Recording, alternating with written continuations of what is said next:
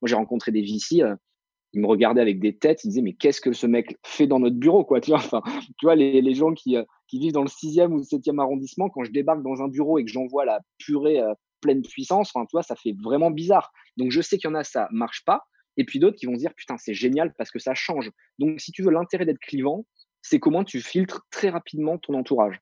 Tu fais pas de tiède. Il y a pas de gens tièdes, moyens, qui t'aiment moyennement. Moi, si tu interroges des VC à Paris, tu as ceux qui vont te dire: «Anthony, c'est un malade, je peux pas travailler avec un mec comme ça», et ceux qui vont te dire: «Ouais, il est exceptionnel parce qu'il sort du lot», tu vois? Donc tu auras pas de: «Ouais, il est pas mal». Tu vois? Soit il est très nul, soit il est très bon. Il y aura pas l'entre-deux. Donc moi, ça a été une chance au final parce que très rapidement, je voyais avec qui ça pouvait fitter ou pas, et que ce soit avec les business angels du début ou les fonds d'investissement qui sont rentrés par la suite.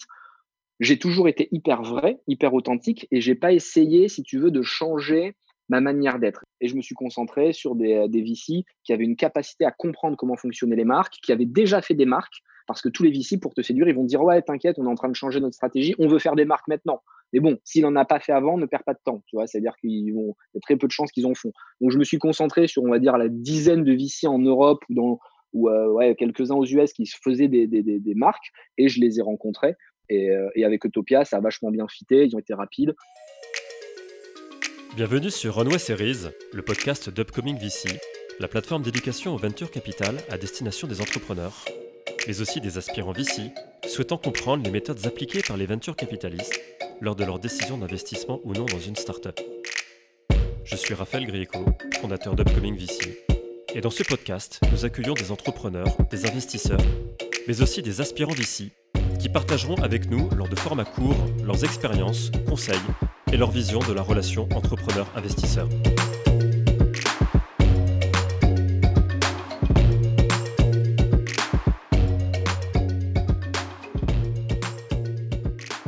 Salut à tous. Aujourd'hui, pour ce 22e épisode de Runway Series, on a le plaisir d'accueillir Anthony Bourbon, fondateur et CEO de Feed. Salut Anthony, comment vas-tu? Très bien, et toi? Merci pour l'invitation. Ça va très bien. Merci à toi surtout d'être présent.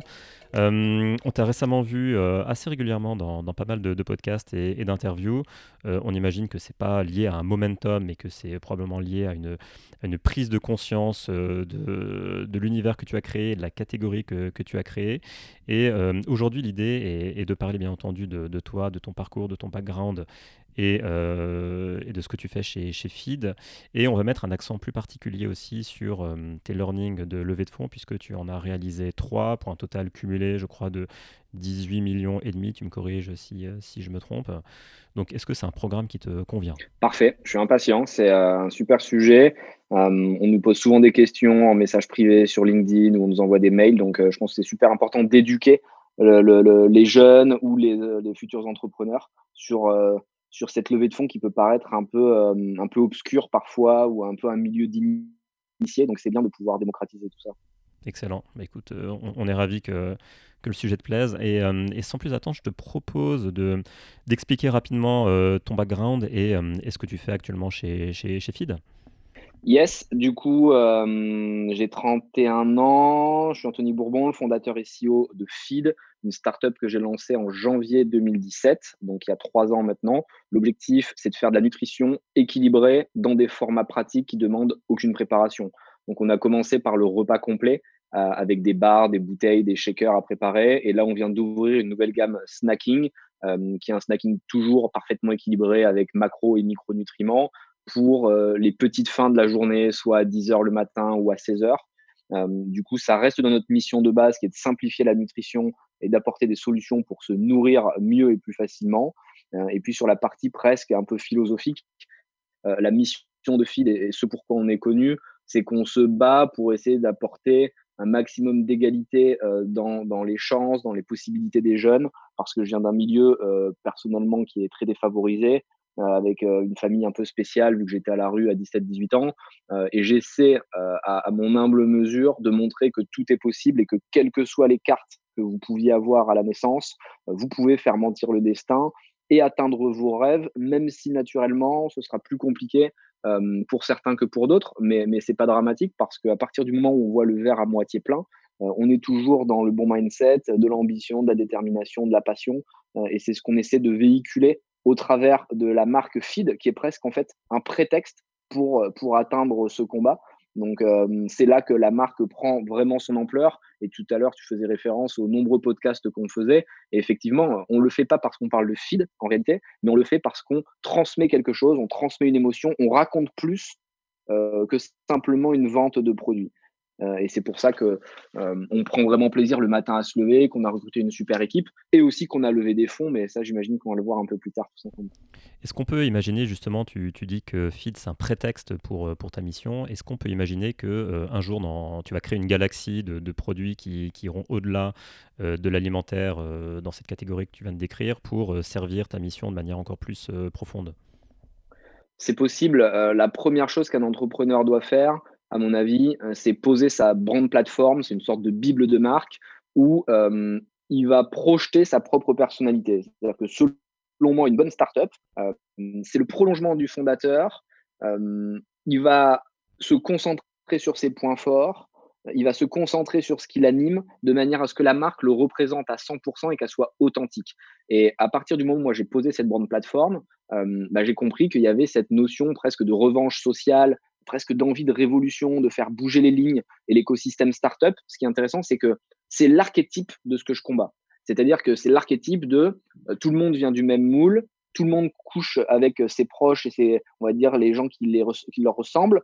Et c'est justement ce qu'il faut faire exploser pour que la véritable égalité des chances intervienne. Parce que un VC, et je veux pas être stigmatisant envers eux parce que c'est pas mon propos, mais un VC a souvent fait les grandes écoles. Donc, tu prends tous les top VC français ou européens, ils ont fait HEC, London School Economics, ce genre de trucs.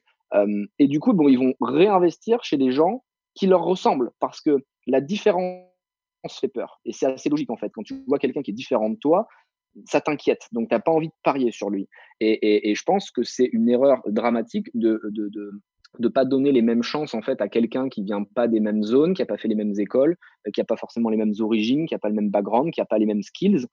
Et c'est ce qu'on essaie de combattre. Et de plus en plus, je pense que les VC sont en train de prendre conscience qu'ils ont plus à gagner en investissant sur la diversité qu'en restant dans leur carcan très fermé, parce que du coup, ça donne des valorisations complètement débiles, parce que les quelques personnes qui arrivent, elles sont très valorisées parce qu'elles sont considérées comme étant successful. Et donc, les VC, quand ils veulent rentrer dedans, avant même que le mec ait fait 1 euro de chiffre d'affaires, ils demandent des valos qui sont complètement déconnantes. Alors que s'ils ouvraient le champ des possibles et qu'ils tendaient la main à des gens qui évidemment sont talentueux, travailleurs, on ne dit pas de parier sur n'importe qui, ça leur permettrait de rentrer sur des valos qui sont plus raisonnables et surtout de laisser une chance à tout le monde.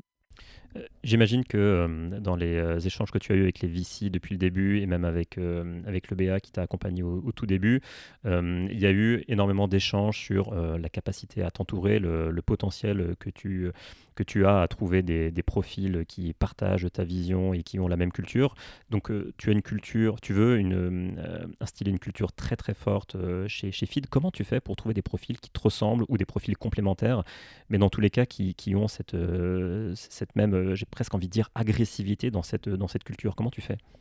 C'est important et tu as raison de le dire. Quand tu as posé ta brand plateforme, tu fais 3 étapes principales. Tu poses ta promesse. Donc, la promesse est philosophique. Nous, c'est clairement limite être la source d'une révolution en France. Tu vois, c'est quelque chose qui n'est pas forcément lié à ton produit. C'est inculquer, tu vois, quelque chose de très puissant que tu pourras jamais atteindre. Ensuite, tu as ta mission où là, c'est un peu plus product oriented. Nous, ça va être faire de la nutrition pratique et équilibrée. Et puis, tu as tes valeurs, donc 3, 4 en général, que tu fixes pour atteindre cette promesse et cette mission. Et les gens que tu vas recruter et les gens avec lesquels tu vas t'entourer, ils doivent absolument fitter avec ces valeurs.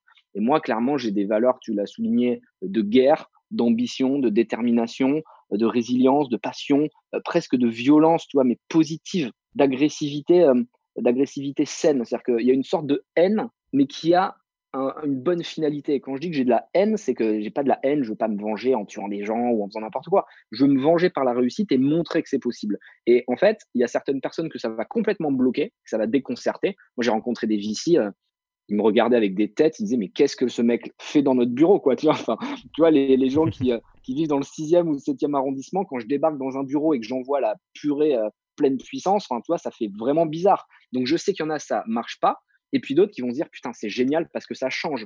Donc si tu veux, l'intérêt d'être clivant, c'est comment tu filtres très rapidement ton entourage.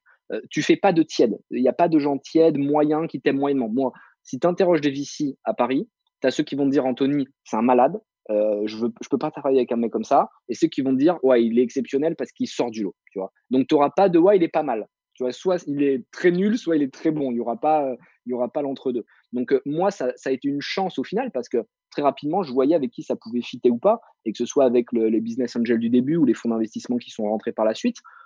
J'ai toujours été hyper vrai, hyper authentique, et j'ai pas essayé, si tu veux, de changer ma manière d'être. Et je pense que c'est le plus grand conseil que je donnerais dans cet épisode, c'est reste toi-même, sois qui tu es, parce que si tu essaies de te mettre un masque pour te calfeutrer, les VC vont le détecter ou ils vont sentir que tu n'es pas 100% aligné avec ce que tu es. Donc moi, j'ai toujours été hyper cash, hyper direct. Ça m'a parfois desservi, mais au moins, ça m'a permis de gagner du temps. Et justement, sur cette authenticité que tu mets en avant, qui est très très forte, qui est de l'agressivité constructive, comme tu le dis, pour servir une finalité positive, d'un point de vue investisseur, il y a aussi, j'imagine, un énorme key man risk. Donc, comment sont établies les discussions avec les VC pour qu'ils comprennent que, bien entendu, ils investissent dans une mission, mais qu'ils investissent aussi dans, j'ai envie de dire, dans une personne quasi unique qui va réussir à s'entourer, mais qui est vraiment le chef d'orchestre déterminant de cette aventure et de cette exécution pour cette mission. Donc, comment tu as pu convaincre les VC que certes, tu étais à l'origine et que tu étais le chef d'orchestre, mais qu'au final, il y avait une sorte de dérisquage possible avec l'équipe que tu allais construire autour de toi. Parce que j'en reviens à ça, j'en reviens à ton profil très fort et très conquérant qui est assez exceptionnel et qui est quand même très rare. Et donc, du coup, le VC peut y voir un énorme risque. Donc, comment tu le convaincs, le VC, que certes, il y a un risque, mais qu'au final, ça vaut le coup de t'accompagner? C'est une bonne question et tu as parfaitement résumé la situation.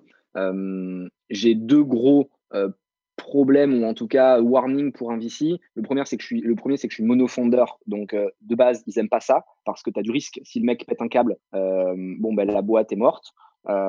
Deuxièmement, je suis ultra clivant. Donc, il y a double warning sur le profil du fondeur. Mais d'un autre côté, c'est ce qui fait que la boîte a fonctionné aussi depuis le début.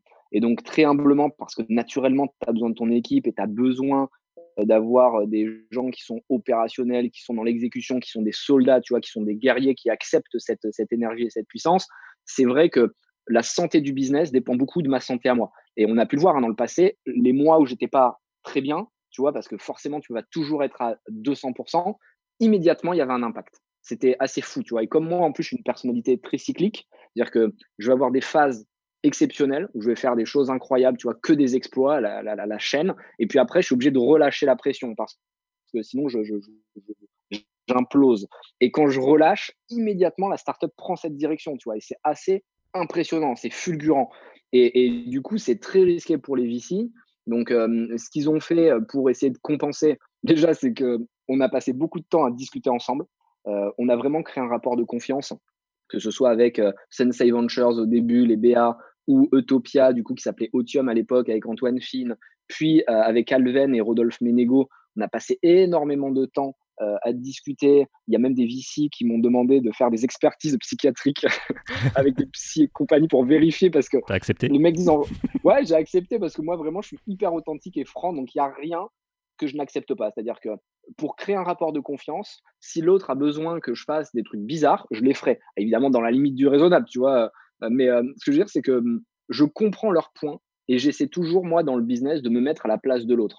Et donc, je me dis, quand le mec, il va mettre 15 millions dans une boîte à des valos qui sont quand même très élevés par rapport à la durée de vie, c'est-à-dire 1 an et demi, quand on a levé un 15 millions avec Alven, il y a un gros risque. Je comprends qu'il ait besoin de ça.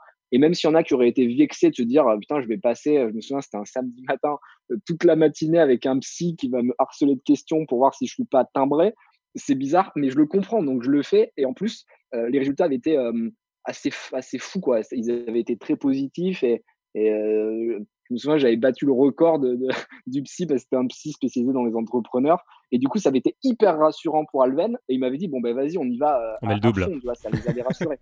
Donc, ouais, pas loin. En fait, il y avait une notion il y avait une notion un peu clé dans cette levée de fonds et compagnie, et sur laquelle ils hésitaient. Et puis, boum, ils avaient dit, bon, bah, banco, on y va. Et du coup, ce psy, moi, j'ai continué à le voir après comme un coach. Donc, tu vois, c'était positif au final parce que j'essaie toujours moi de m'améliorer. Donc le fait d'avoir été challengé m'a permis moi aussi de devenir une meilleure version de moi-même et c'était super intéressant. Et puis après, ben, naturellement, j'ai des gros livres. Donc pour ceux qui sont un peu proches de l'univers des term sheets, des pactes actionnaires, ça veut dire que j'ai des énormes bad livers et si je démissionne ou que je pars ou que je fais une connerie, grosso modo, je perds presque toutes mes parts, quoi, on va dire. Donc ça, pareil, tu vois, il y a des avocats qui me disaient ne l'accepte pas, c'est trop. Et pareil, c'est un truc que je ne négocie pas parce que je comprends le risque qu'il y a derrière. Par contre, je vais être beaucoup plus dur sur des points business, tu vois, qui m'intéressent. C'est-à-dire que le bad liver, je le comprends et ça me dérange pas de perdre tous mes titres si je démissionne d'ici 4 ans ou que je fais une connerie parce que c'est le jeu, quoi, tu vois. Donc, un autre conseil qui me semble logique, c'est de ne pas perdre trop de temps à négocier des points qui sont pas vitaux pour vous. Alors, tous les points sont importants. Les avocats vous diront qu'il faut tout challenger naturellement. Il ne faut pas faire n'importe quoi. Mais moi, il y a des points sur lesquels je me concentre. C'est le business et des points un peu juridiques où si je fais des conneries ou si je fais pas quoi, bah ouais, c'est normal que je sois sanctionné de la même manière que moi, je sanctionnerais des éléments dans mon équipe qui font des grosses erreurs. Donc, on a créé un rapport de confiance pour revenir sur ta question. Et puis après, ils ont fait des petites analyses. Ils ont fait beaucoup de checks. Ils m'ont demandé souvent de leur donner des numéros de 10 personnes qui me connaissent depuis plus de 5 ans. Et donc, du coup, ils appelaient des potes que j'ai depuis, je sais pas, 15, 20 ans. Et puis les mecs ils disaient non, mais il est hyper fiable, il est très bizarre comme ça de prime abord. Mais en fait, Anthony ne te trahira jamais. Et moi, c'est vrai que c'est un point qui est super important pour moi. C'est-à-dire que je ne trahis jamais les gens qui ne m'ont pas trahi naturellement. C'est-à-dire qu'il n'y a pas plus fiable que moi. C'est-à-dire que si tu es de mon côté, je ne te lâcherai jamais. C'est vraiment hyper important pour moi. Et même les VC, tu vois, ça paraît con, mais si un jour je venais à planter Feed, et c'est pas évidemment l'objectif, je serais tellement vexé, tu vois, de leur avoir fait perdre de l'argent parce qu'ils m'ont fait confiance que je sais que je relancerai un business en leur donnant des parts, tu vois, gratuitement pour qu'ils se refassent. J'aime bien faire des trucs un peu comme ça, tu vois, qui peuvent paraître cons et qui peuvent paraître un peu naïfs, mais pour moi, la fidélité et l'honneur, la fierté, c'est quelque chose de clé. Et c'est aussi pour ça que j'ai choisi ces personnes-là, Antoine et Rodolphe, parce qu'on est alignés et que de mon point de vue, c'est des gens qui sont fiables, honnêtes, avec lesquels on peut se dire des choses. Tu vois, parfois on se clash hein, naturellement, mais on sait que quand on se clash, c'est pas méchant. Tu vois, il n'y a pas de malversation, il n'y a pas de manipulation. Mmh. On a un truc à se dire, on se le dit, puis le lendemain matin, on s'appelle, tout est réglé, quoi. Tu disais avoir choisi justement Antoine et Rodolphe. On va revenir justement sur cet aspect choix. Donc, 3 levées, 500 000, 3 millions, 15 millions. Est-ce que tu peux nous expliquer quels ont été les triggers qui ont justifié d'aller chercher ces capitaux et notamment la première levée de 500 000 auprès de Sensei Venture? À quel moment tu t'es dit j'ai besoin qu'on m'accompagne et j'ai besoin de financement pour atteindre tel ou tel milestone? C'était lié à quoi? C'était lié à des premiers chiffres qui t'ont convaincu qu'il y avait un initial product market fit? C'était lié à quoi? À un besoin de créer un inventaire sans pour autant avoir eu encore forcément beaucoup de précommandes? Est-ce que tu peux nous expliquer étape après étape, levée après levée, quels ont été les moments qui ont justifié d'aller chercher des capitaux? Est-ce que ce sont des rencontres, donc des levées opportunistes? Très clair. Avant de commencer, je précise que je vais paraître très pro-levée, c'est-à-dire que nous, on a fait beaucoup de levées de fonds chez Feed, et du coup, les gens peuvent penser que je suis vraiment partisan de la levée de fonds, alors qu'en réalité, pas vraiment. Je suis plutôt partisan, encore une fois, de l'authenticité, de l'alignement avec ta personnalité. Et moi, il se trouve que je suis ultra bullish et j'ai besoin d'être en risque, j'ai besoin de mettre de la pression, et c'est pour ça que j'ai levé des fonds, alors que d'autres entrepreneurs ne doivent pas le faire. Donc vraiment, il n'y a pas de bonne réponse. Et ce que je veux dire, c'est juste un retour de mon expérience perso. Il ne faut pas la prendre pour argent comptant. Au contraire, moi, je pousse plutôt en tant qu'investisseur. Aujourd'hui, j'ai investi dans pas mal de boîtes à faire en sorte d'avoir le moins besoin possible de lever. Donc, je fais plutôt l'inverse de ce que j'ai fait moi. C'est simplement que dès que j'ai commencé Feed, je savais qu'il fallait que je fasse quelque chose de très gros et de très rapide. Pour faire simple, avant, je faisais de l'immobilier et j'aimais pas faire d'immobilier en achetant un appartement. Moi, ce que je faisais, c'est j'achetais un immeuble, je le découpais ou j'achetais un terrain, je faisais construire dessus. Je cherchais toujours un immeuble qu'on pouvait faire surélever. Je voulais gagner de la surface. Et dès le début, je faisais des cash flows qui puissent être scalables, entre guillemets. Et bah, pour Feed, c'est pareil. Dès que j'ai commencé à travailler sur ce projet, je me suis dit, moi, je veux que ça aille très vite, très fort. Et je veux pas faire un business founder en mode startup founder qui va ouais, générer 10 millions d'euros de chiffre d'affaires dans 4, 5 ans, et puis qui va cracher des dividendes. Non, moi, je voulais faire quelque chose de huge, de manière à ce que ce soit une marque qui soit worldwide et qu'on puisse très rapidement changer les choses. Donc, dès que j'ai vu qu'il y a des précommande qui fonctionnait. On avait fait 10 000 repas précommandés avec Instagram seulement. On n'était pas passé par des Ulule et compagnie, mais on s'était fait un pré-lancement sur notre site. J'ai compris qu'il y avait de l'attraction autour du produit et qu'il y avait vraiment un besoin. Il y avait un concurrent qui s'appelait Soylent à l'époque aux États-Unis qui cartonnait là-bas aux US. Et donc, ça prouvait qu'il y avait un POC, on va dire, aux US, il y avait un mini POC pour nous en France, il y avait d'autres marques qui commençaient à émerger en Europe. Je me suis dit, il va falloir aller vite parce que c'est quand même un marché concurrentiel. Et nous, on n'est pas dans la tech. Donc, il n'y a pas, si tu veux, de barrière à l'entrée comme les VC vont adorer, tu vois, une techno très forte avec des brevets d'IP et compagnie. Donc, il fallait qu'on soit rapide. Et au moment où j'ai lancé cette levée de fonds, il y avait 2 concurrents en France qui venaient de se lancer ou même qui s'étaient lancés un peu avant nous. Et je savais que winner takes all, quoi. Alors, il y en a qui disent non, mais dans le D2C, c'est pas vrai. Bah, la réalité, c'est que winner takes all, quoi. Tu vois, il n'y a pas de débat, en fait. Et les 2 marques dont je parle, elles sont mortes depuis. Donc, elles ont essayé de lever, elles n'ont pas réussi. On les a complètement étouffées parce qu'en fait, quand tu es présent dans 5000 points de vente et que tu dépenses 1 million par mois sur Facebook, bah, à un moment, l'autre ne peut pas exister, quoi. Tu vois, c'est factuel. C'était ta volonté justement de les étouffer ou non? Ouais, ouais, clairement. Moi, c'est-à-dire que autant je suis un mec juste, droit, autant je sais que quand il y a un concurrent, tu vois, il peut avoir des enfants, pas d'enfants, c'est la guerre. C'est la guerre et c'est normal, tu vois, mais tu veux, j'ai pas de rancœur contre eux, mais c'est la guerre, tu vois, comme avec les Américains, bah là, ça commence à être la guerre. Avec les Anglais de Yule, c'est pareil, ça commence à s'attaquer. Et c'est le jeu. Et en fait, moi, je suis très bon joueur, tu vois, mais je préfère avoir un bon ennemi qu'un mauvais ami. Donc, quand j'ai vu qu'il y avait ces 2 marques, je me suis dit: «Bah, je vais les étouffer» et ça ne veut pas dire que tu dois te concentrer, sur leur disparition parce que si tu veux, l'objectif, c'est pas d'apporter de l'ombre sur tes concurrents, mais de rayonner tellement fort qu'ils y voient plus rien. Donc tu dois pas te concentrer à faire le mal, mais plutôt te concentrer à faire le bien et en faisant beaucoup de bien, bah, quelque part, tu annihiles la concurrence. Donc, on a levé, 500 000 € avec Sensei Ventures avant même de vendre une bouteille, grosso modo. C'est-à-dire qu'on avait juste les chiffres des précommandes, mais on a été levé à l'émotion. Et moi, c'est ce que je conseille tout le temps. Évidemment, naturellement, enfin, il faut des métriques à un moment, il faut du KPI pour lever des gros montants. Mais au début, avec des BA, tu n'as pas besoin d'avoir des chiffres. Si tu es assez énergique et que tu transmets une émotion, les BA parieront sur toi. Et moi, aujourd'hui, quand j'investis pas sur des chiffres ou sur un produit. J'investis sur une équipe. J'investis sur une équipe. J'investis sur quelqu'un qui est bon. Et je me fous de son produit limite parce que son produit il va pouvoir le faire évoluer, il va pouvoir le changer. Le meilleur exemple dans lequel j'ai investi, c'est les Miraculeux. David, qui est un fondeur incroyable, il avait commencé en faisant des jus. Je savais que ces jus, ça marcherait pas parce que au niveau de la supply, c'était trop lourd. Il y avait une chaîne du froid, machin. Mais c'est pas grave. On a parié sur le mec. On savait qu'il allait switcher. Et là, du coup, il a transformé son modèle et il a fait des gummies, des petits bonbons avec des compléments alimentaires à l'intérieur qui sont délicieux, qui t'apportent tout ce dont tu as besoin, etc., etc. Bah, le mec, il a switché son modèle, mais on a parié sur lui. Bah, Sensei, ils ont fait pareil. Ils ont parié sur moi, alors qu'au début, le produit, ils y croyaient pas du tout. C'était vraiment pas bon. Ça se mélangeait mal. Enfin, tu vois, il n'y a Ouais. rien qui allait. Mais ils se sont dit, en fait, il est tellement chaud que ça va forcément devenir quelque chose. Alors, je suis pas le mieux placé pour le dire. Il faudrait les interroger à eux. Mais quand tu leur parles aujourd'hui, surtout que depuis, ils ont cash out, donc ils sont contents. Bah, ils te disent, on a parié sur un humain alors qu'on ne croyait pas du tout dans ta marque. Mais ils savaient qu'avec la détermination, ça allait venir. Mais comment tu les as trouvés, Sensei?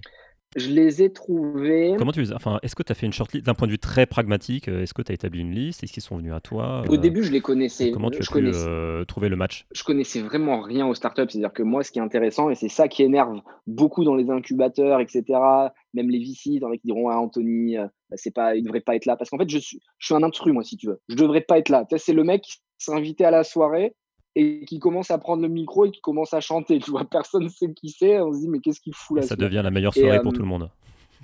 ouais, et en fait, ça devient une bonne soirée, mais tu sais pourquoi? Parce que tu arrives avec une bouteille de champagne. Et en fait, c'est toujours beaucoup plus dur de refuser quelqu'un qui arrive avec une bouteille de champagne que refuser quelqu'un qui arrive les mains vides. Et du coup, on a apporté quelque chose de nouveau. On a apporté un peu d'air frais. Et puis, ça fait du bien de voir que finalement, cet écosystème qui est quand même ultra fermé, tu vois, faut être honnête, bah, il est capable parfois de s'ouvrir et de faire venir des électrons libres et que ces électrons libres, bah, ils secouent un peu la zone. Et je trouve ça cool. Tu as quelques VC aussi comme ça, comme Jean et compagnie, qui vont secouer le bordel, tu vois, et ça fait du bien. C'est aussi ce qui fait que ce microcosme, ne s'endort pas sur lui-même parce qu'il faut le secouer. Et le nombre de messages que je reçois de jeunes sur LinkedIn qui me disent: «Putain, je j'ai jamais osé entreprendre ou lever des fonds parce que, je me reconnaissais pas dans les founders qui réussissaient». Beh, maintenant, il y en a un comme toi qui est un peu visible, qui prend la parole et qui dit, des choses que personne n'ose dire, généralement. Bah, je vais me lancer et j'ai réussi à lever, ou je vais lever avec toi, ou je vais lever avec tes potes. Et c'est ça qui est sain, tu vois? C'est que tu génères une énergie. Et donc Sensei, au début, je les connaissais pas du tout, mais j'avais fait des interventions dans différents events, on va dire, sur la food tech, et ils m'avaient repéré à ce moment-là.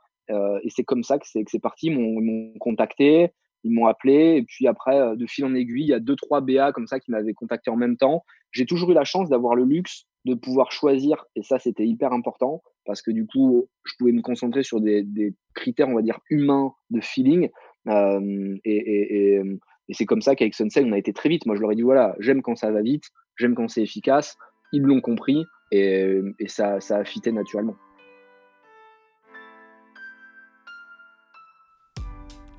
Si tu souhaites devenir VC et mieux comprendre le mindset de l'investisseur lorsqu'il ou elle sélectionne les opportunités d'investissement dans son deal flow, alors notre prochaine série limitée de 6 live podcasts sur Zoom est faite pour toi.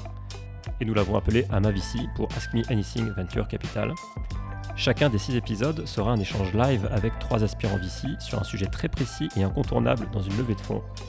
L'équipe fondatrice avec Augustin Saillet, principal chez Newfund, le Product Market Fit avec Samantha Jérusalemi, partenaire chez Elaya, l'évaluation du marché avec Jean de la Roche-Brochard, partenaire chez Kima Venture, le besoin et le plan de recrutement avec Antoine Fraisse, founding partner chez Kerala Ventures, la calibration de la taille du tour de table avec Marion Chanéac, partenaire chez Caporn, et le modèle de revenu avec Audrey Soussan, général partner chez Ventech. Alors voici ton call to action. Si tu veux faire partie des 18 aspirants VC, 3 par épisode et il y aura 6 épisodes, alors envoie ta candidature sur upcoming.vc/ama. Et c'est gratuit.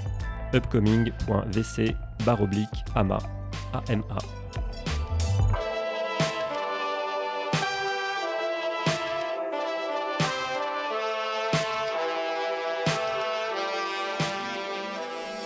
Et du coup, j'imagine que forcément tu étais dans les radars d'à l'époque Otium, donc d'Antoine, qui avait justement identifié ce profil et cette mission. Et à quel moment cette levée de 3 millions qui a eu lieu, je crois, pas très longtemps après Ouais, cette... 5 mois après. On Ouais, a 5 fait mois. janvier 2017, on a levé 500, et 5 mois après, on levait 3 avec Otium. Et effectivement, là, c'est un lever. On avait pris un lever parce que je connaissais tellement pas le milieu que j'avais pas envie, moi, d'y passer.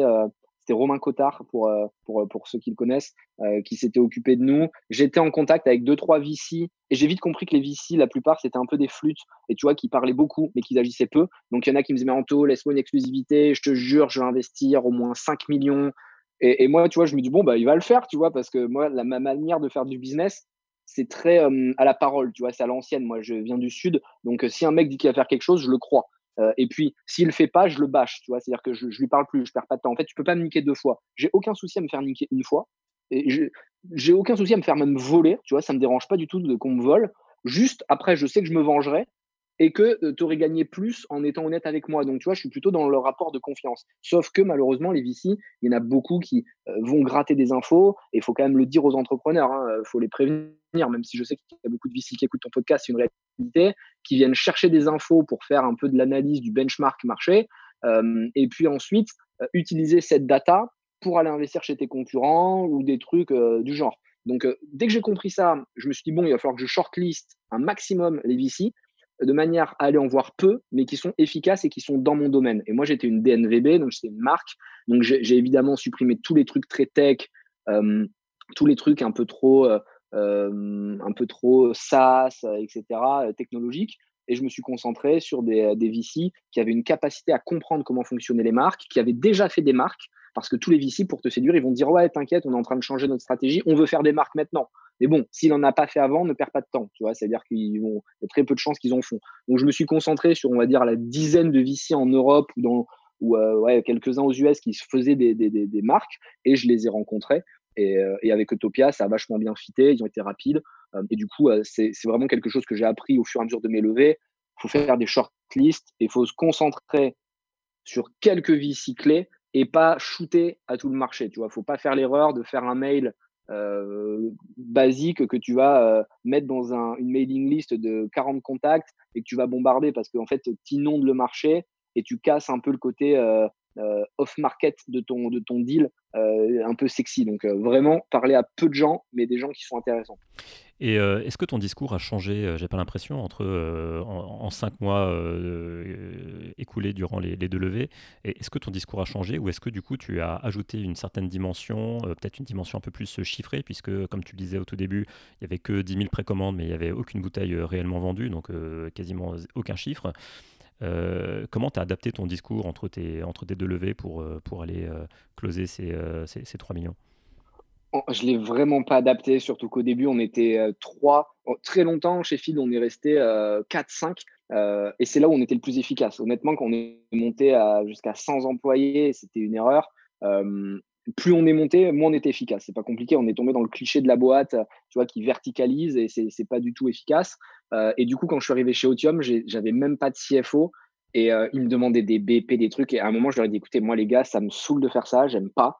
Donc faites-le avec le leveur de fonds.»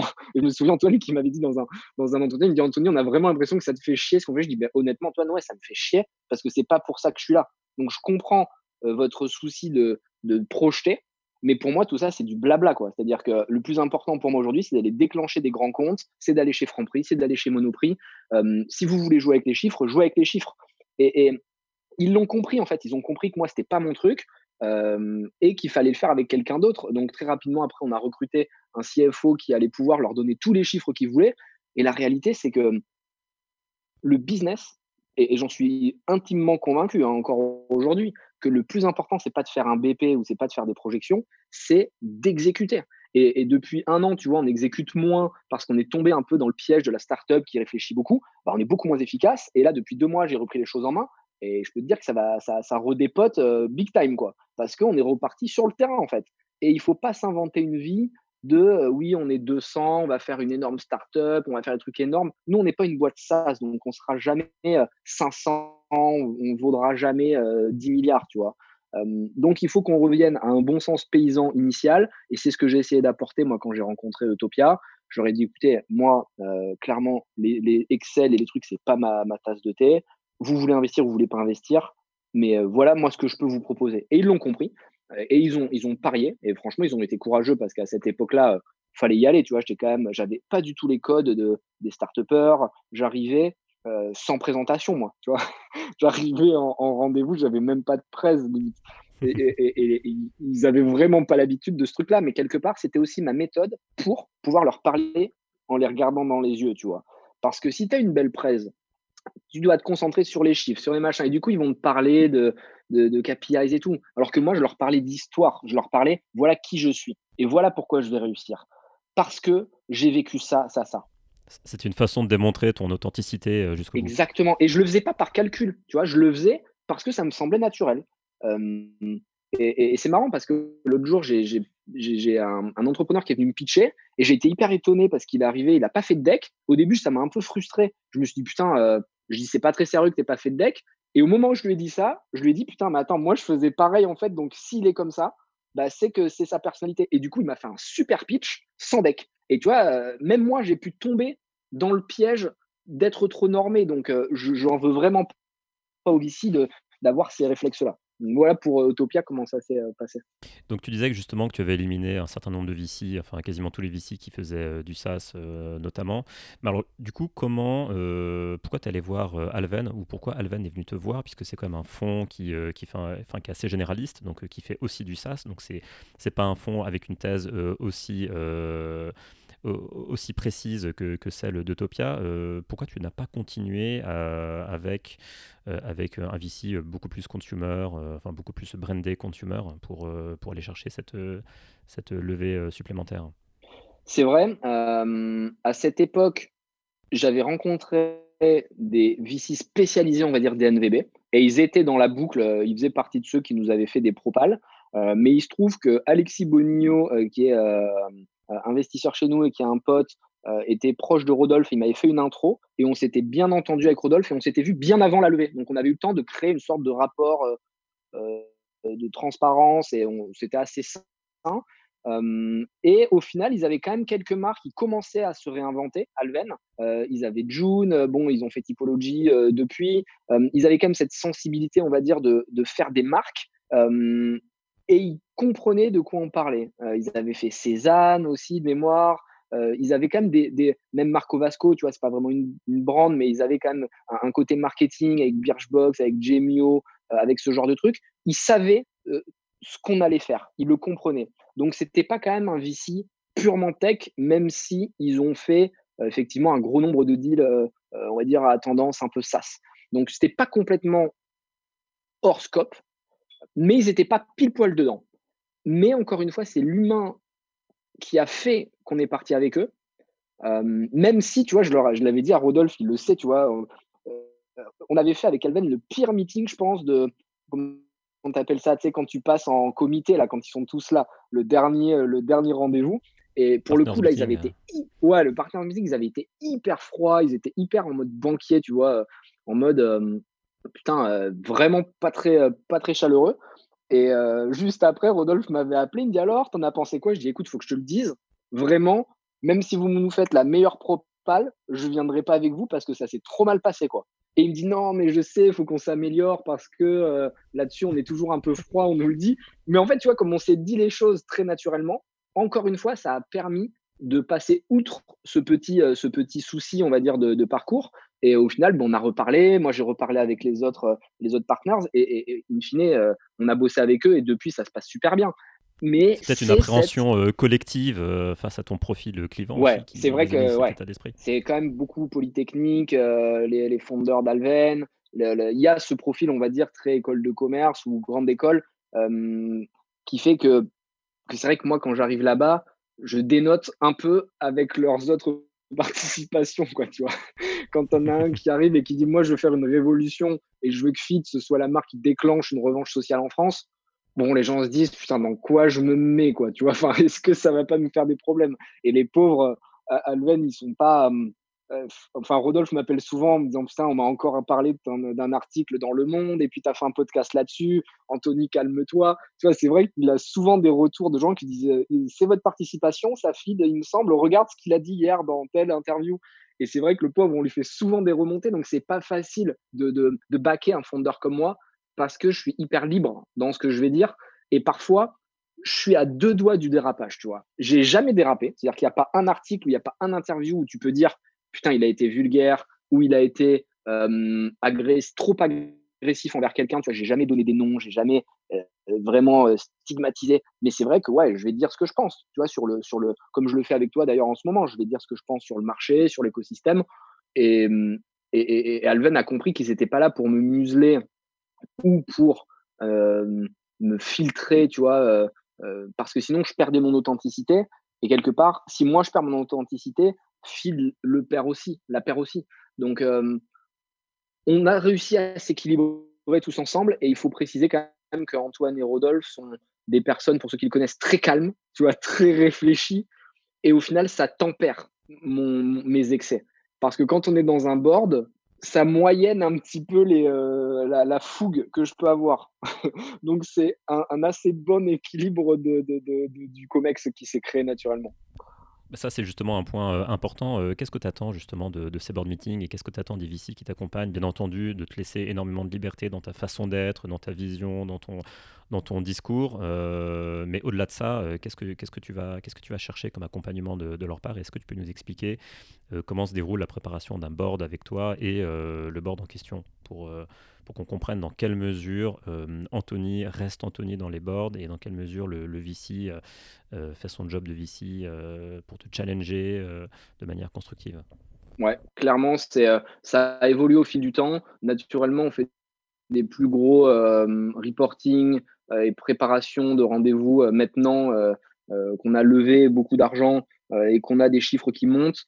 Au début, c'était très intuitif, c'est-à-dire que j'y allais sans préparation, j'avais pas le temps et je les avais prévenus, j'aurais dit écoutez, je suis navré, mais je peux pas passer 2 jours de préparation pour vous faire des PowerPoint avant avant le COMEX et puis vous faire un feedback de 2 jours post-COMEX. Je dis, moi, j'exécute et il faut que vous me laissiez faire. Et je perdais vraiment pas de temps avec ça. Donc, il comprenait.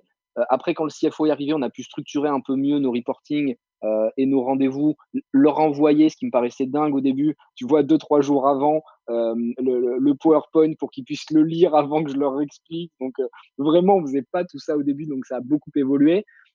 Mais ce qui est sûr, c'est qu'on a eu toujours cette capacité à ouvrir les sujets, même les plus fâcheux. Moi, j'aime bien discloser les trucs d'entrée. Dès qu'il y avait un problème, j'en parlais. Dès que j'avais un doute, je les appelais. Et eux, je leur demandais de faire pareil. Quand ils avaient un doute sur un profil, quand ils avaient un doute sur une opération de communication, ils m'appelaient et on se le disait. Et ça nous a permis d'être hyper constructifs. Clairement, moi, je reste moi-même. Donc, je leur demande beaucoup de liberté. Liberté de ton, liberté sur la marque, sur les produits qu'on va sortir. On prend beaucoup leurs avis aussi, c'est important. Et quelque part, ils le savent. J'ai tendance à m'emballer. Je vais très vite, toujours très vite, mais j'entends les critiques. Et même si sur le coup, je dis, ouais, on s'en fout de ce que tu dis, je reste dans ma mesure. Le soir, quand je rentre chez moi, je réfléchis à ce qu'ils ont dit. Et souvent, le lendemain, je les rappelle, je dis, ouais, là-dessus, tu avais raison. Je pense qu'on va quand même le faire. Et ils me connaissent maintenant, donc ils savent que même si de prime abord, je semble ne pas écouter, une de mes grandes forces, je pense, et c'est pareil avec l'équipe, c'est que j'entends toujours les critiques. Et j'adore comme critique, en fait. J'adore comme critique à partir du moment où c'est argumenté, à partir du moment où il y a une base rationnelle, parce que mon obsession, c'est de devenir meilleur tout le temps.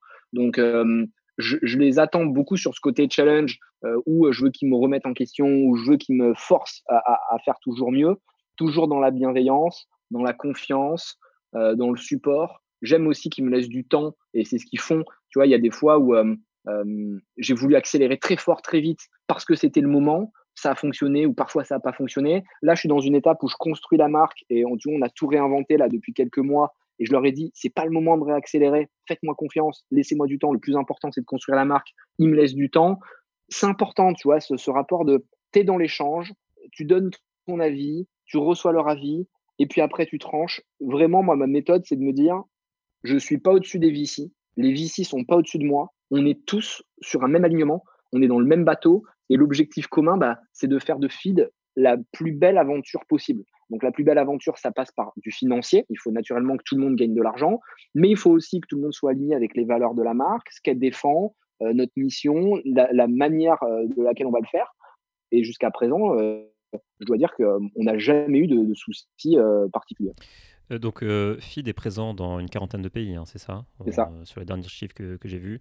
Comment se passe justement l'accompagnement par le VC dans cette internationalisation?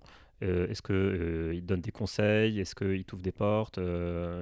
Comment ça se passe? Puisque cette catégorie que tu revendiques avoir créée, qui est la smart food, comment est-elle représentée dans les différents pays dans lesquels tu es? Est-ce que dans certains pays, tu te rends compte que c'est trop tôt? Est-ce que dans d'autres pays, tu te rends compte que tu n'es pas assez présent et que tu devrais vraiment accélérer? Comment s'opère justement cette internationalisation? C'est vrai qu'on a 2 formes d'internationalisation. Il y a la première qui est, où on est plutôt, suiveur et on va aller dans des pays où il y a déjà une marque qui a démocratisé la smart food. Donc c'est souvent l'Angleterre, les pays nordiques, les États-Unis naturellement, où il y a des gros acteurs et nous, on se met un peu en aspiration derrière et du coup, on propose nos produits.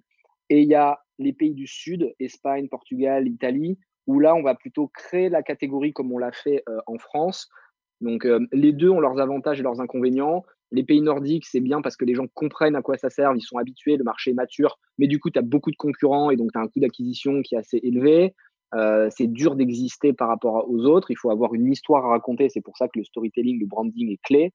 Et dans les pays du Sud qui sont pas habitués, bon, bah, à l'inverse, il y a personne, donc tu existes très rapidement, mais tu passes du temps à expliquer ton produit, à quoi ça sert, à créer la catégorie comme on l'a fait en France. Aujourd'hui, par exemple, chez Monoprix, ils ont une catégorie Smart Food. Il y a un rayon Smart Food et ils nous ont demandé de les aider pour sélectionner les marques, mettre beaucoup de références de feed. Et c'est ce qui est intéressant. Donc, c'est 2 types de travail très différents. Et les VC, ce qui est intéressant, c'est qu'ils ont des boîtes qui sont diverses et variées, qui ont déjà travaillé différentes zones géographiques. Et il y a des grands patterns qui ressortent. Donc, ils peuvent nous informer là-dessus. Utopia, par exemple, a un partenaire qui est aux US, Cyril Bessière, qui est canon, qui était le CEO de Palais d'été et du coup qui connaît bien, on va dire, les DNVB, les FMCG et tout ce qui se rapproche des brands, on va dire, produits. Et du coup, lui a des contacts sur place et quand on va ouvrir les US, bah, il va nous accompagner, il va nous aider. Il participe à des meetings avec d'autres marques du portefeuille. Donc, c'est vraiment là pour le coup un soutien opérationnel. Euh, Tu as les deux types, tu vois. Après, il faut pas se voiler la face, il faut avoir l'honnêteté de le dire et c'est normal parce que c'est pas leur rôle. Le VC n'est pas là pour faire ton exécution et c'est normal. Il n'est pas là pour faire tous tes rendez-vous, faire tes cash flows, développer ton produit. Il est plus là avec une vision un peu bird view pour venir te challenger. C'est des gens qui sont très bien informés et qui lisent beaucoup, tu vois, tous les articles, les tendances, et ils sont au courant de ce qui va fonctionner, ou en tout cas, ils pressentent bien le marché, ils sentent bien l'avenir. Donc, ils peuvent vraiment te challenger à ce niveau-là. À partir du moment où tu as conscience qu'il ne faut pas trop en attendre d'un point de vue opérationnel, bah, c'est hyper sain comme relation parce que toi, tu exécutes et puis tu parles avec eux en COMEX d'une manière un petit peu stratégique. Moi, perso, ça me va bien. Il y a beaucoup de founders qui se plaignent des VC parce qu'ils sont passés opérationnels, mais en vrai, c'est pas ce qu'on attend d'eux. Moi, je préfère avoir des VC qui ne prennent pas trop la tête et qui sont pas tout le temps là, à vouloir mettre le nez partout, à faire du micromanagement et qui restent à leur place. Évidemment, leur rôle principal, c'est d'amener de l'argent, faut pas se voiler la face, de prendre du risque et puis derrière, de t'accompagner et de te faire profiter de leurs insights ou de ce qu'ils ont pu observer avec d'autres marques. Moi, je trouve ça assez sain et efficace comme fonctionnement. Et donc récemment, tu as écouté ton marché qui est de plus en plus exigeant et tu as notamment abandonné cette bouteille plastique qui était quand même l'emblème de Feed. J'imagine que les VC t'ont complètement suivi dans cette stratégie de simplification et d'adaptation à un monde encore plus vegan, encore plus conscient des problèmes écologiques. Mais est-ce que dans cette volonté donc, qui est probablement issue de toi, est-ce que ils t'ont ouvert les yeux sur certains points que tu avais peut-être sous-estimés justement dans cette nouvelle stratégie de com en fait, même si concrètement le produit est packagé différemment, mais il y a aussi tout un renouveau de com qui met davantage en avant ta mission et peut-être un peu moins ton profil aussi. Donc comment le VC aurait pu t'ouvrir les yeux sur certains points que tu aurais pas forcément considéré dans ce pivot de com, j'ai envie de dire. Ouais, c'est intéressant, c'est ultra structurant ce qui s'est passé, du coup, bon, on va dire début 2020, parce qu'on a réinventé complètement la marque Feed. Tout fonctionnait et on a tout fait exploser pour justement pas tomber dans notre confort. On s'est réinventé sur 3 axes: le branding, la nutrition et l'écologie. Le branding parce qu'au final, on réalisait que ce qui fonctionnait bien, c'était nos interviews, les interviews ou les podcasts que je faisais en transmettant de l'énergie, en étant violent, en ayant cette agressivité. Les gens adoraient, les consommateurs achetaient les produits aussi pour nous accompagner dans cette mission. Il y a beaucoup de gens qui me disaient: j'achète du feed non pas parce que j'aime ça, mais parce que j'ai l'impression de voter quand je vais chez Franprix et que je pars avec ma barre. J'ai l'impression de voter, de vous accompagner dans cette revanche sociale. Moi-même, je viens d'un milieu défavorisé et j'ai envie que ça change. Donc, vraiment, ça fonctionnait, sauf que ça ne se retrouvait pas, cette puissance, sur les packaging. Les packaging, ils étaient très produits, avec des framboises, des noisettes. Et là, depuis qu'on a mis des mots hyper forts, rêver, oser, entreprendre, réussir, ben les gens, quand ils mangent du feed, ils le font aussi pour se rappeler que tout est possible et que eux peuvent le faire. C'est presque un boost de motivation qu'on va leur apporter. Et quand ils le laissent sur leur bureau, c'est un message au reste du monde qu'ils envoient. C'est-à-dire que ouais, je mange du feed parce que j'appartiens à cette communauté de gens qui ont envie de se dépasser. Et quand je dis se dépasser, c'est pas forcément gagner de l'argent ou avoir une augmentation ou devenir le boss de je sais pas quoi. Ça peut être faire plus de sport, ça peut être voyager plus, lire plus, se cultiver, atteindre ses objectifs personnels. Il y a plein de gens qui mangent du feed pour se dépasser. Donc ça, le branding, c'était un vrai succès. Les VC étaient super contents qu'on y aille, même si c'était assez courageux, on va dire, comme move, parce que c'est pas facile de changer complètement au bout de 3 ans ton identité. Nutrition, tout le monde était aligné parce qu'on a divisé par 8 le taux de sucre. Donc, on rajoute plus un seul gramme de sucre qui ne vient pas des ingrédients. Donc, on est passé de 30 grammes de sucre par recette à 3 grammes de sucre par recette. Donc, ça, c'était évidemment facile à faire passer. Les goûts étaient meilleurs et compagnie. Et ça, c'était un vrai point pour améliorer notre repeat, pour améliorer nos cohortes financières. Donc, les VC ont été complètement alignés. Et puis, l'écologie, ça a été pareil, un gros pari parce que notre produit phare, c'était, comme tu l'as dit, cette bouteille transparente qui était vachement catchy quand tu passes dans un magasin, tu vois cette bouteille transparente avec de la poudre, tu dis c'est quoi ce truc? Et c'est comme ça qu'on s'est fait connaître. Mais en fait, c'était plus aligné avec nos valeurs de marque et qu'on avait pris du temps à poser. Et l'écologie, c'est clairement une de nos priorités parce que nos consommateurs sont jeunes et ils comprennent que l'impact qu'ils ont en tant qu'humains sur la planète est super important et que le plaisir, on va dire, organoleptique égoïste, à savoir j'aime ce produit et je veux manger de la viande tous les jours, ne doit plus être le seul critère de sélection. Et du coup, quand tu manges du feed, tu ne le fais pas seulement pour te nourrir toi ou pour avoir de l'ambition ou de l'énergie, mais tu le fais aussi pour avoir un impact minimum et avoir un plaisir presque intellectuel sur ta consommation. Et du coup, quand on stoppe les bouteilles et qu'on invite les consommateurs à utiliser des sachets monodoses qui vont être avec des shakers réutilisables, des sachets qui vont être en papier recyclé, recyclable à 100%, que tous les cartons sont recyclés, recyclables, qui sont certifiés FSC, que tous les imprimeurs sont certifiés entre guillemets imprime vert, tu réduis l'empreinte carbone de feed de plus de 300 tonnes de CO2 chaque année. Ça équivaut à peu près à 43 tours du monde en avion économisé. Et si tu veux, ça, c'est des arguments qui font mouche chez le consommateur. Et c'est aussi aligné avec ce qu'on est. Et les VC, quand on leur dit ça, bah, ils sont obligés de suivre. Et si tu veux, c'est des gens qui comprennent le business. Et au-delà de leurs propres croyances personnelles, ou de leurs propres convictions, on va dire, ils ne peuvent pas nous empêcher d'avoir ces valeurs-là parce qu'ils savent que c'est ce qui nous définit. Donc, honnêtement, ça a été un débat très rapide avec eux.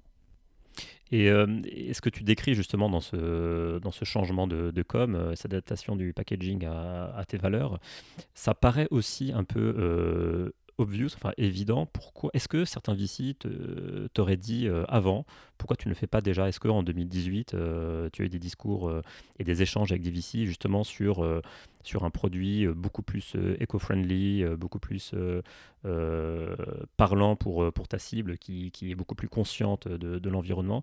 Pourquoi attendre 2020 pour faire ça? Et est-ce que des VC, justement, auraient refusé de t'accompagner avant parce que ils auraient souhaité que dès le début, dans le branding de feed, il y ait cette dimension éco beaucoup plus présente? Non, alors de mémoire, il n'y a personne qui nous a pas accompagnés pour ces raisons, parce que dès le début, moi, j'annonçais que je voulais aller dans cet axe-là. C'est juste qu'au début, on n'avait pas l'argent en réalité pour pouvoir faire tous ces moves-là, parce que c'était plus facile de faire de la poudre que du RTD, ce qu'on appelle le ready to drink. Donc, c'est une boisson qui est déjà liquide, qu'on pousse beaucoup aujourd'hui. C'était ce qu'on appelle les MOQ, les minimum order quantity, qui étaient énormes et qu'on ne pouvait pas assumer quand on a commencé à lancer la marque. Donc, on pouvait plus facilement faire de la poudre, mais j'avais prévenu qu'on allait switcher dès que possible. Donc, ils savaient que ça faisait partie de ce qu'on voulait faire. Et j'annonçais aussi que la France, pour moi, était une sorte de brouillon euh, où j'allais tester la marque, j'allais A/B tester plein de choses, plein de produits, plein de communications différentes. Et la marque qu'on a lancée là, début 2020, je considère à titre personnel que c'est le début de feed. Avant, c'était même pas le vrai feed parce qu'on n'était pas complètement aligné. On A/B testé, on testait plein de choses. La vraie marque telle que je la concevais dans ma tête depuis le début, c'est celle qu'on a aujourd'hui. Et les VC ont accepté, au final, de payer pour être dans le brouillon, entre guillemets. Alors après, je m'entends, tu vois, c'était un brouillon qui faisait quand même beaucoup de chiffres, hein, mais ils ont compris que c'était pas la version finalisée et ils l'ont assez bien pris. Donc, naturellement, c'est des sujets qui revenaient. Pourquoi du plastique? Pourquoi ci? Pourquoi ça? Mais on avait prévenu à peu près le marché que ça allait évoluer. Et aujourd'hui, on a vraiment un cahier des charges qui ne peut être plus précis. C'est-à-dire qu'on n'a plus de plastique, tout est en papier recyclé. On est le premier à utiliser des packaging en papier recyclé, recyclable dans l'industrie agroalimentaire. Euh, Même les cartons et l'encre qu'on va utiliser, elle est hyper saine. On est vegan, sans gluten, sans lactose, sans OGM. Honnêtement, c'est dur de faire un cahier des charges plus précis, mais c'est aussi comme ça qu'on crée des barrières avec les gros industriels qui potentiellement pourraient être intéressés par ce marché-là. Donc 18 millions et demi levés pour un brouillon français, j'ai envie de dire, pour vraiment un peu schématiser l'échange. Comment tu vois maintenant ta Captable à partir d'aujourd'hui? De quoi tu vas avoir besoin comme type d'accompagnement capitalistique pour aller encore plus loin, encore plus fort? Est-ce que tu envisages d'autres levées? Et si oui, comment tu vas les anticiper et comment tu vas te préparer pour ces autres levées si jamais tu penses que le moment est venu d'aller en chercher des nouvelles? On s'interdira pas de relever, mais je vais tout faire pour que ce soit pas le cas. L'objectif, je pense, c'est avec le Covid encore plus, c'est de montrer qu'on est capable de standalone, c'est un peu un grand mot parce que du coup, il y a quand même pas mal de monde dans la cap table, mais en tout cas, on n'est pas drainé à la levée de fonds, on n'est pas obligé de lever tous les 6 mois pour pouvoir survivre parce que je pense pas que ce soit un modèle sain. On a vu qu'il y a beaucoup de DNVB qui se sont mordus les doigts en réagissant de la sorte et en voulant une croissance maximum. Casper, c'est le meilleur exemple. J'ai un article ce week-end qui disait que au lieu de dépenser comme ils l'ont fait en acquisition, ça aurait été plus rentable pour eux de donner les matelas avec 300 euros en cash aux clients pour te dire à quel point ils avaient craqué sur l'acquisition, tu vois. Les mecs avaient vraiment déployé des budgets sans rien regarder. Et nous, du coup, on est dans une rationalisation, une phase de rationalisation qui est extrême. Donc, on va tout faire pour ne pas avoir à relever. Si on doit relever, ce sera, je pense, avec des étrangers parce qu'on est énormément contacté par les Chinois, par les Américains. Maintenant, il faut qu'on se concentre sur l'ouverture des pays, qu'on trouve des partenaires qui nous aident à grossir. Très clairement, je sais que la boîte, on va pouvoir l'emmener à un certain stade par nous-mêmes, mais on fait de la food, on fait du produit.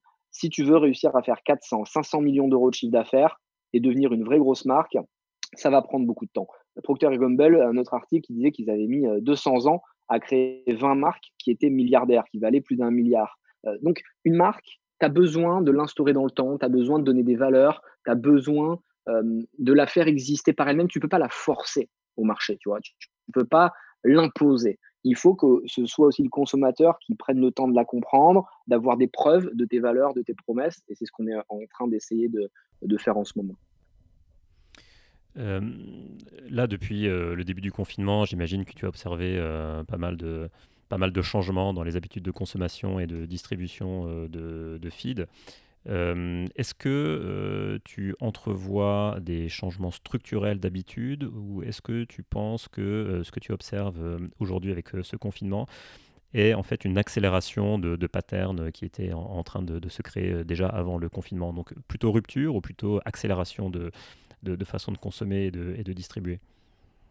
Ça va accélérer, je pense. Je vois pas la rupture sèche parce que malheureusement, quand tu regardes un peu l'histoire de l'humanité, à chaque grande évolution, on était persuadé que tout le monde allait changer de manière de faire, de consommer et dans les faits, c'est pas le cas.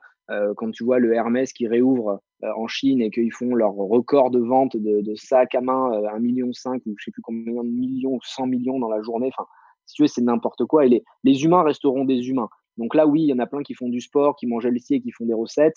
Bon, on en reparle en été 2021. Je pense pas qu'il va y avoir de grands bouleversements. Il y a des startups qui vont tirer leur épingle du jeu. Nous, on fait partie, on va dire, des startups au milieu.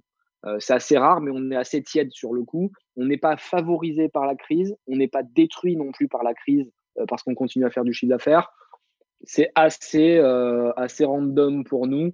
On est persuadé que dès que le confinement sera terminé, les gens vont retourner dans leur vie un peu rapide, où ils vont devoir travailler pour payer leur loyer, où ils vont devoir continuer à pratiquer du sport. Ils auront besoin de simplicité, ils auront besoin de smart food pour leur simplifier le quotidien. Donc honnêtement, je pense que la reprise va se faire petit à petit et je pense pas qu'il y aura de grands bouleversements dans les usages ou dans les habitudes. J'ai encore une petite question pour revenir la cap table donc, de feed. Je crois que tu incentives tous tes employés avec des BSPCE, c'est ça? C'est ça. Quelle est l'idée derrière? Pourquoi tu fais ça? Est-ce que les VC sont OK avec ça pour généraliser les BSPCE à tous les employés et pas uniquement on va dire, aux fonctions et aux postes stratégiques? Au début, on a fait que les head-off, les managers. Et puis très vite, j'ai réalisé qu'en fait, si tu voulais une équipe déterminée, et moi honnêtement, je veux des gens qui bossent dur. Tu vois, chez Feed, on s'amuse énormément, on s'éclate, tout ce que tu veux, il y a de la passion, mais derrière, ça dépote. Et surtout quand là, moi, je reprends les sujets en main. C'est-à-dire que là, depuis 2 mois, je suis dans un nouveau cycle. Euh, ça ne blague plus du tout. Tu vois, on est là pour aller vite. Nous, il n'y a pas de on est fatigué, c'est le soir, c'est le week-end, je sais pas quoi, tu vois. Et c'est pas une question de oui, les droits de l'homme, les machins. C'est juste que quand tu es dans une startup, si tu veux réussir, tu dois travailler plus que tes concurrents. Il y a pas de débat en fait, tu vois. Tu peux tourner le truc comme tu veux. Il y a plein de startups dans la tech qui vont t'expliquer que tu peux travailler 3 jours par semaine et que ça suffit parce que ouais, ça marche peut-être dans les trucs très tech, très intellectualisés. Nous, on vend du produit, on a des concurrents qui ont les mêmes produits, grosso modo. Il faut que la marque elle soit plus forte, qu'on fasse plus d'actions de communication, que nos produits soient meilleurs, que ce soit plus léché. point barre. Donc, nous, on veut des cow-boys. Mais si tu veux des cow-boys, il faut aussi renvoyer l'ascenseur. Tu peux pas juste demander aux gens de s'arracher et pas leur renvoyer quelque chose en retour. Donc, ça m'a semblé super naturel qu'ils participent à tous les niveaux à l'aventure, à la fois au succès, mais aussi au gain. Je pense qu'on n'est plus dans une époque où tu pouvais, on va dire, faire, rendre riche 4-5 managers top level et puis que tous les autres, ils soient à la mine en train de transpirer sans rien dire, tu vois. Je pense vraiment que l'égalité, elle doit être à tous les niveaux. Et du coup, on a fait un modèle qui est très fair, je pense. C'est qu'on s'est dit, bah, en fonction de ton ancienneté, tu prends 1 an et demi ou 2 ans d'équivalent de ton salaire en part de la société. Donc, quelqu'un qui gagne 50 000 euros par an, bah, s'il est là depuis le début de l'aventure ou plus de 2 ans, il prend 2 ans de BSPCE, donc il va prendre l'équivalent de 100 000 euros à la dernière valorisation de la boîte. Et le but, bah, c'est que tous ensemble, cette valorisation lui fasse faire x10. Et du coup, il aura jusqu'à 20 ans potentiellement d'équivalent de salaire en BSPCE, si on arrive à amener la boîte où on veut l'emmener. Donc, c'est hyper motivant pour tout le monde. Ça aligne les intérêts. Et au final, moi, j'ai la chance d'avoir pu faire des cash out et d'avoir de l'argent sur d'autres business que j'ai fait. Mon véritable plaisir, c'est naturellement de gagner un max d'argent parce qu'il ne faut pas se voiler la face, c'est quand même important. Mais c'est aussi de faire une belle marque. Et à la fin de l'histoire, le jour où on fera soit un IPO, soit on vendra la marque à un industriel ou autre, bah, de se dire, tu as changé la vie de plusieurs dizaines de personnes qui te seront reconnaissantes et qui potentiellement, bah, si tu veux les renclencher sur un projet, te suivront parce que tu as déjà fait tes preuves avec eux. Et tous ensemble, bah, tu marques un petit peu le destin de certains humains, quoi. Donc, c'est quelque chose qui me passionne, qui me donne envie. Et c'est aussi très égoïste parce que je sais que c'est une manière de les faire cartonner encore plus, tu vois, au quotidien, parce que c'est leur boîte et ils sont plus employés, mais ils sont actionnaires et associés. Ouais, non, c'est très clair. Et j'aimerais bien aussi que tu reviennes sur la dimension altruiste de Feed, puisque là récemment, avec cette crise du Covid, tu as livré, je crois, l'équivalent de 200 ou 300 000 repas, c'est ça, notamment dans des EHPAD. Exact. Et tu as créé aussi une fondation et tu reverses, je crois, 1% de ton CA à cette fondation. Est-ce que tu peux nous expliquer si tu vas accélérer dans cette dimension altruiste et cette dimension give back, ou est-ce que c'est une sorte de prétexte aussi pour servir ta mission? Clairement, Dans on quelle va mesure accélérer. tu utilises, voilà, dans quelle mesure tu utilises cette accélération de ce give back de manière authentique ou de manière produit? C'est hyper authentique, c'est hyper vrai. Et en plus de ça, on va accélérer. Ce qu'on a pu observer, c'est qu'on a fait l'erreur, Feed, et c'est ma responsabilité d'avoir beaucoup dépensé en ads, on va dire produits, depuis le début de l'aventure. C'est-à-dire qu'on dépensait des millions en disant achète ma barre, achète ma bouteille. Et en fait, c'est hyper relou comme type de marketing parce que ça saoule les gens, tu transmets aucune émotion. Et donc, il y en a qui le faisaient, qui achetaient, ça nous a permis de faire du chiffre à court terme, mais on n'a rien construit sur la vision. Tu vois, on n'a pas expliqué pourquoi on se battait. On n'avait pas le why. Et depuis quelques mois ou un an, on va dire, on a commencé à raconter que bah ouais, notre mission, c'était pas juste vendre des produits, mais on a expliqué ce qu'on faisait là, avec la revanche sociale, avec la volonté, la détermination, montrer l'exemple. Et du coup, les gens n'achètent plus Feed parce qu'ils veulent une barre ou une boisson, mais parce qu'ils veulent participer avec nous à cette promesse, à cette mission. Et la fondation, ça nous permet vraiment de le raconter parce que quand on finance des projets avec des jeunes qui ont des histoires incroyables, parfois très malheureuses, comme Axel Alétru qui est devenu handicapé, qui était champion du monde de motocross, qui s'est cassé la colonne vertébrale. Tous les médecins lui ont dit tu ne remarcheras jamais. Mais nous, on l'a accompagné, on l'a aidé, on l'a financé dans ses rêves et on lui a dit bats-toi, tu es un exemple parfait. Il a réussi à se recréer des sortes de genouillères qui lui permettent de marcher.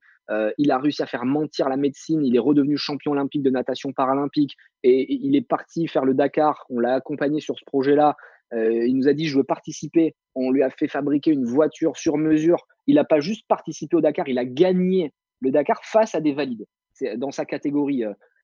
C'est un truc de fou. Et le mec, c'est le meilleur exemple de ce qu'on raconte. C'est quel que soit ton destin et quelles que soient les cartes que tu aies pu avoir, tu peux t'en sortir. Donc ne fais pas Calimero et va au bout de ton aventure. Et quelque part, les gens nous comparent souvent à Red Bull. Ils nous disent ouais, vous êtes le Red Bull de la motivation, de l'ambition. Bah ouais, c'est un peu ça, tu vois. Red Bull, ils font du marketing classique naturellement, mais au début, ils faisaient beaucoup de marketing de sponsoring avec les sportifs. Bah nous, c'est pareil, sauf qu'on sponsorise pas que des sportifs, on va sponsoriser les gens qui sont ambitieux, qui veulent s'en sortir, et on va les aider. Et c'est la meilleure manière de raconter ce pourquoi on se bat et ce que permet d'avoir le produit feed. On l'a fait avec les infirmiers, effectivement, et les hôpitaux. On a donné plus de 200 000 repas. On a participé à Protège ton soignant, qui a levé plus de 5 millions d'euros avec d'autres entrepreneurs de la French Tech. Et en fait, à titre personnel, c'est un vrai plaisir et un vrai bonheur parce que ça me rappelle qu'il y a des gens qui souffrent. Et tu vois, aujourd'hui, moi, j'ai la chance de m'être un peu sorti de mon milieu initial, mais il faut pas oublier d'où tu viens. Et du coup, reparler à des gens qui sont dans le mal, dans la souffrance, ça me permet de rester les pieds vraiment connectés, on va dire les pieds sur terre. Et ça me permet aussi de me dire, attention, il y en a qui ont autant la dalle que toi à l'époque et tu pourrais vite te faire doubler. Donc, d'un point de vue très égoïste personnel, ça m'apporte énormément. J'ai l'impression de me battre pour quelque chose d'utile. Et d'un point de vue business, ça apporte aussi parce que les gens, en un coup d'œil ou une stories ou une vidéo, ils comprennent, bah ouais, feed, c'est pas juste une barre. Parce que le mec, quand tu le vois au Dakar dans sa voiture en train de manger une barre de feed et qui conduit en même temps, bah, t'as compris. Feed, c'est pour les ambitieux qui veulent se dépasser et qui n'ont pas le temps parce qu'ils veulent faire plus toujours. Et donc, on va continuer dans cet axe-là et on va diminuer le marketing classique, vraiment au minimum, pour se concentrer à investir beaucoup sur de l'humain et des histoires comme celles que j'ai pu raconter. Vraiment accompagner des aventures de vie. Initialement, on a vraiment l'impression que tu voulais accompagner ta propre aventure de vie et maintenant tu cherches un deuxième souffle en accompagnant des aventures de vie extérieures. Et justement, est-ce que c'est ce qui va te permettre, tu penses, sur le long terme, de garder cette authenticité et cette agressivité constructive? Parce qu'on imagine qu'à un moment donné, bon, la boîte existe depuis 3 ans, donc elle est encore toute jeune, mais admettons dans 3, 4, 5 ans, Feed est encore plus grosse. Comment tu vas faire pour garder cette niaque et cette ambition démesurée avec cette façon de faire et cette façon de parler très, très clivante? Comment tu vas garder ce souffle que tu, maintenant, j'ai l'impression, recherches à l'extérieur, en fait, avec ces aventures de vie que tu accompagnes? Il faut toujours être capable de se réinventer, il faut se structurer, il faut très bien onboarder. C'est-à-dire que, évidemment, je ne dois pas être le seul élément moteur d'énergie de la boîte et toutes les personnes qu'on recrute sont alignées avec ces valeurs et cette, euh, cette, cette fougue, j'ai envie de dire, positive. Donc, il faut réussir à créer une équipe qui me ressemble, qui est complémentaire. C'est-à-dire qu'on ne recherche pas des copycats ou on ne cherche pas à dupliquer des personnalités, mais il faut des gens qui aient des valeurs communes d'ambition, de détermination, de résilience, de passion, et puis, ça prendra. Moi, je pense que une startup est très liée à son fondateur, quoi qu'il arrive. J'ai essayé, tu vois, de me détacher au maximum en étant un peu en mode, comme c'est souvent le cas à Paris, bird view, venez me voir que pour les sujets stratégiques, mais ça marche pas. En tout cas, pas dans mon cas. Moi, je m'ennuie.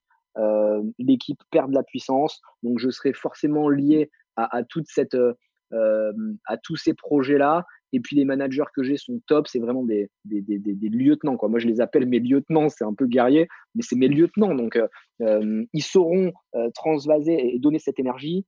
Et les jeunes qu'on recrute, on les onboard de manière très intense. Là, d'ailleurs, je viens de retravailler pendant le confinement sur l'onboarding pour qu'ils soient encore plus violents, mais du côté positif, parce qu'il faut qu'ils comprennent qu'on est là pour faire un combat, quoi. C'est un combat. Et donc, quand tu arrives chez Feed, tu sais que tu viens pas travailler, mais tu viens vivre une aventure. Tu viens vivre une aventure qui fait que, naturellement, si tu fais partie des gens qui veulent partir à 17h pour aller, je sais pas, faire du piano, bah, c'est pas le bon timing dans ta vie. Et en fait, c'est pas grave. C'est pas qu'on n'est pas contre toi, machin. Peut-être que dans 5 ans, tu auras un autre cycle de vie.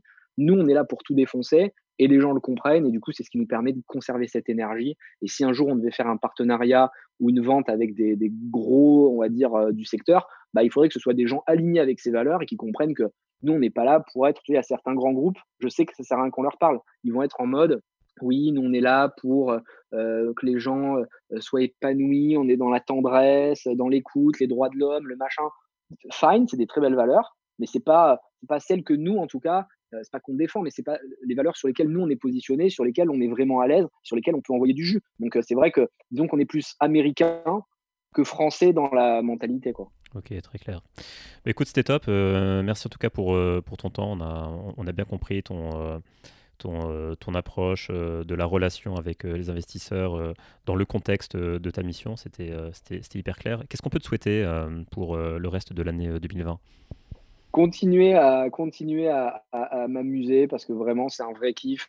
Le matin quand je me lève, je m'éclate et c'est un message que j'ai envie d'envoyer à tous les entrepreneurs et aussi aux VC d'ailleurs qui font leur métier parce que il faut être passionné par ce qu'on fait, faut s'amuser, faut le faire pour les bonnes raisons et puis naturellement continuer à créer une belle marque, c'est le plus important, que les gens comprennent pourquoi on travaille, parce qu'au final, on n'est pas là pour vendre que des bars et des bouteilles, mais vraiment pour porter un message qui est sain et positif, hein. On n'est pas là pour que les gens deviennent des esclaves, contrairement à ce qu'on nous dit parfois, où on veut pas que les gens bossent plus. On veut juste qu'ils se réalisent davantage et qu'ils aient conscience de la puissance qu'ils ont à l'intérieur d'eux. Et les humains doutent trop d'eux, c'est dommage parce que s'ils réalisaient leur potentiel, ils pourraient faire des choses exceptionnelles et pas seulement dans le travail, mais dans tous les domaines divers et variés, que ce soit la culture, le sport, la musique, le voyage. Donc, éclatez-vous, croyez en vous. Et si on peut vous aider d'une manière ou d'une autre, n'hésitez pas à nous contacter chez Feed, on sera ravis de vous aider. Ok, donc on espère que tu ne deviendras jamais une entreprise normale, puisque c'est ce que tu as déclaré assez récemment, que le pire pour toi serait d'en devenir une. Exactement. Donc on te souhaite de continuer d'être un outlier. Super, avec plaisir. Merci beaucoup pour l'invitation, c'était canon et puis à très bientôt. Merci à toi. À bientôt. Salut Anthony.